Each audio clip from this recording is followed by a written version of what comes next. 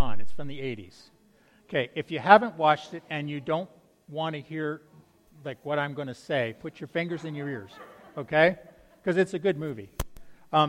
So Goldie Hawn is in the movie. She's a wealthy, shallow, self-centered woman, basically in the story, who ends up losing her memory, ends up in a family with a dad and I think it's 3 kids. And they manage to convince her that she's their mother. Basically so they can get the housework done, okay, and look after the kids. And the movie is all about how she learns to love and care and gets the respect of the family back. But, you know, the catch is she does eventually get her memory back. And that's the punchline. What happens when she gets her memory back? And it's not quite the parable that we heard today, because it's like a 2-hour movie, but it is the same story of redemption when she finally comes to realize the life she had led and the life she could lead, and she goes back to the family and they welcome her. Wonderful story. And, you know, when you think about it in that context, a really, really powerful message. I want to look at the gospel story today to understand Jesus' message and decide whether this first century parable actually has a 21st century meaning.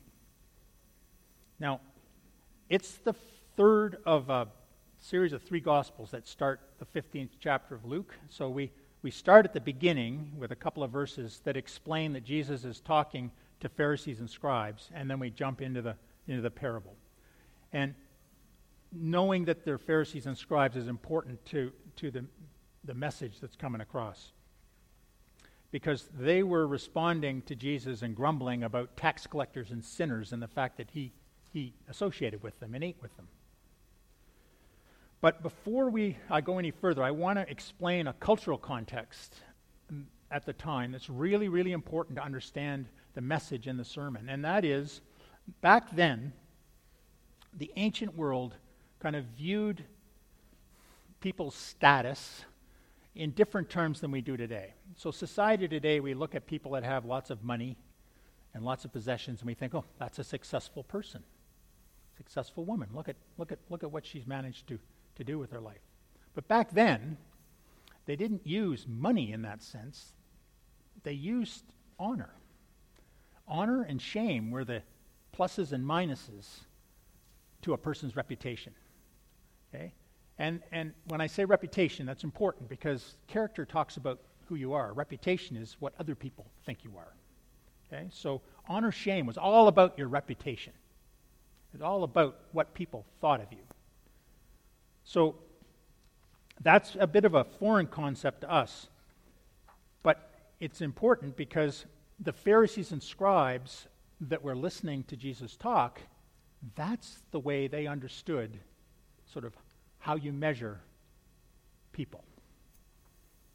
And for them, this story of the lost son would have been a bizarre, unbelievable, and almost incomprehensible story of shame for the father. Incomprehensible. Why anyone would put up with what that father had to put up with. Take, for example, when Colin asked Stephen for half of his inheritance.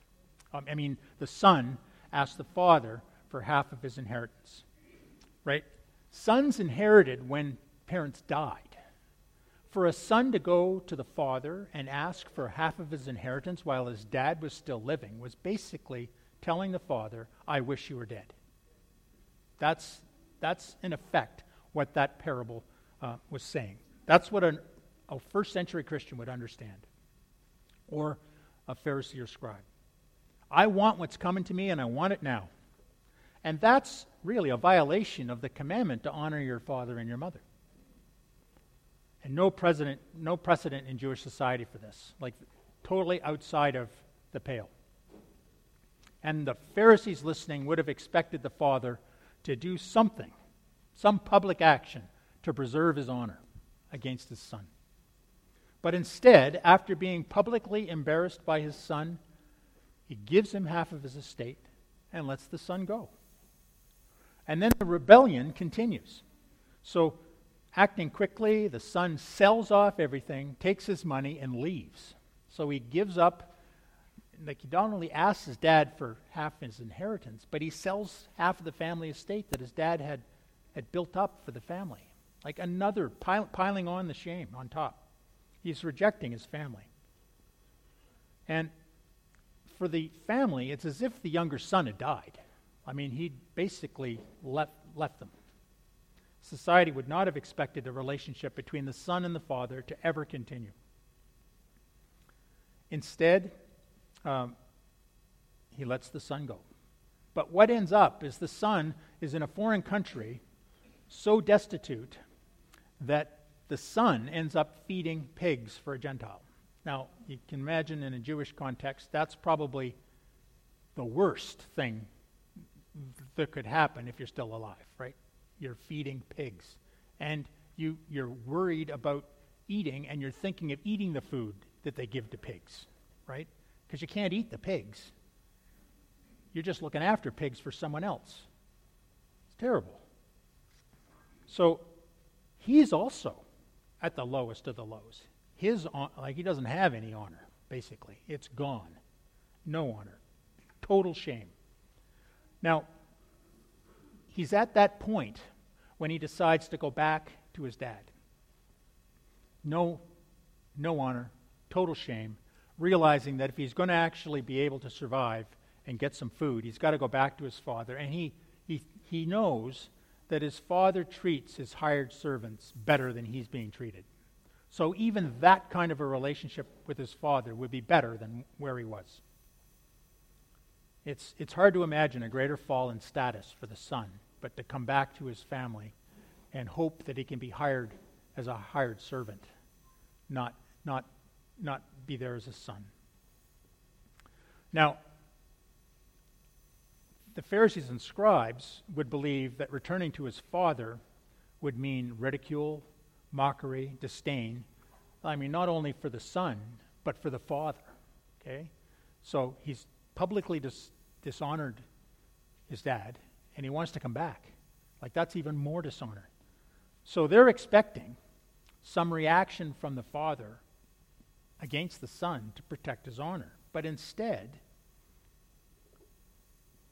the son, as he's coming up the road, is seen by his father at a distance, who runs to meet him. Now, it may not seem such a big deal to us, because when kids get off a school bus and you see them come into your house, you run down to meet them. But in those days and age, that day and age, they wear robes. You'd have to lift your robes up to be able to run, and you'd see their feet and their legs. And that is another thing that increases shame in that society. So it just keeps piling on and on and on. So in this parable, Jesus is creating this insurmountable amount of shame that the Father's willing to accept and the Son has experienced. And what happens is that the Father reaches the Son, puts his arms around him, and welcomes him. And not only that, in his conditions of filth and dirt from the road, he puts on a robe and a ring and welcomes him in, kills the fatted calf, and decides to have a party. Now, with that embrace, the Father offers full reconciliation. No shame for the Son. The Father's taken it all. The Son's welcomed back and into the family, and all the Son had to do was entrust himself to the mercy of his Father and receive that grace. He doesn't have to earn reconciliation. It's freely given. Not only that, but when he put that ring on his finger, rings weren't just for looks. Rings represented the authority of the Father to stamp the family symbol on wax documents, like the wax on a document. It's more than just reconciliation. It's full acceptance back into the family. And then the Father celebrated, right? Big party. The son that was dead returned. It was a special occasion. They didn't eat meat every day. And a calf could feed 200 people. So he didn't just kill a calf any old time in the week. So to the Pharisees and scribes, this whole story would have been so totally bizarre that someone who'd suffered such shame would be celebrating and taking all that and the public humiliation and yet celebrate. But then that's the point.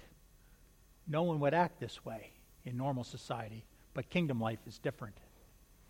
So the parable doesn't spend as much time on the older son.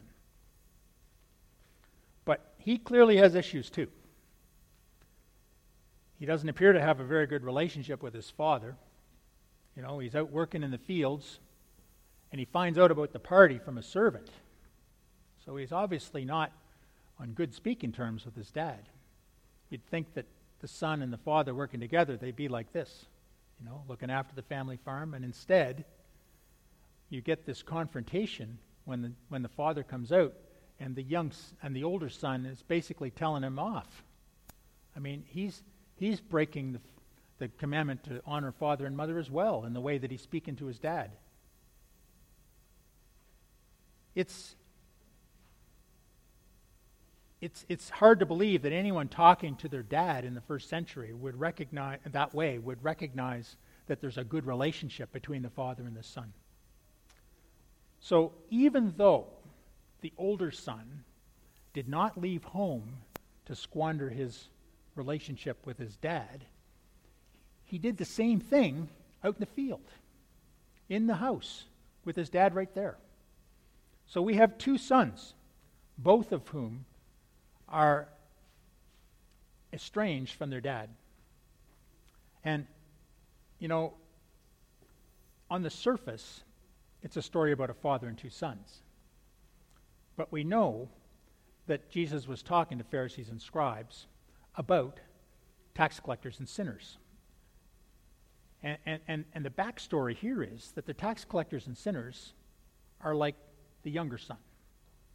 The Pharisees and scribes are like the older son.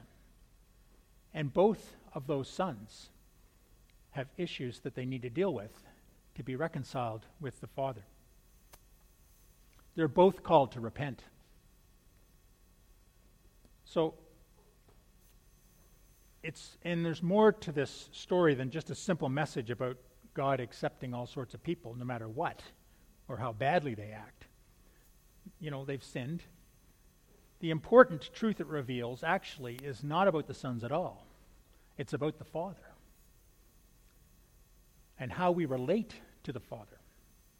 You see, God seeks to save the lost sinner who comes to him, even the worst sinner you could possibly imagine. God initiates. God is a seeker. God sees us before we see him. God finds us before we find him. God runs to meet and accept us. And God's love is generous. God's grace is limitless. And God finds his joy when his family grows by the salvation of one lost sinner. And isn't that a wonderful vision of our God?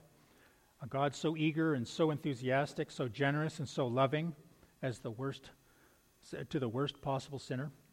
And a God so happy when one sinner repents. Now, this story that we had today stopped without resolution for the elder brother. But I could imagine if at the ending, if the elder brother sought compassion, mercy, and reconciliation from his father, that the father would embrace him, welcome him, and celebrate him, and seat him at the table too with his other brother. The question is, do you recognize the characteristics of these sons in your life? The prodigal child, the repentant sinner, a child who knows his father but has no relationship with him. You know, these sons represent two extremes, but that's really good news for all of us that are in between. God welcomes all who repent.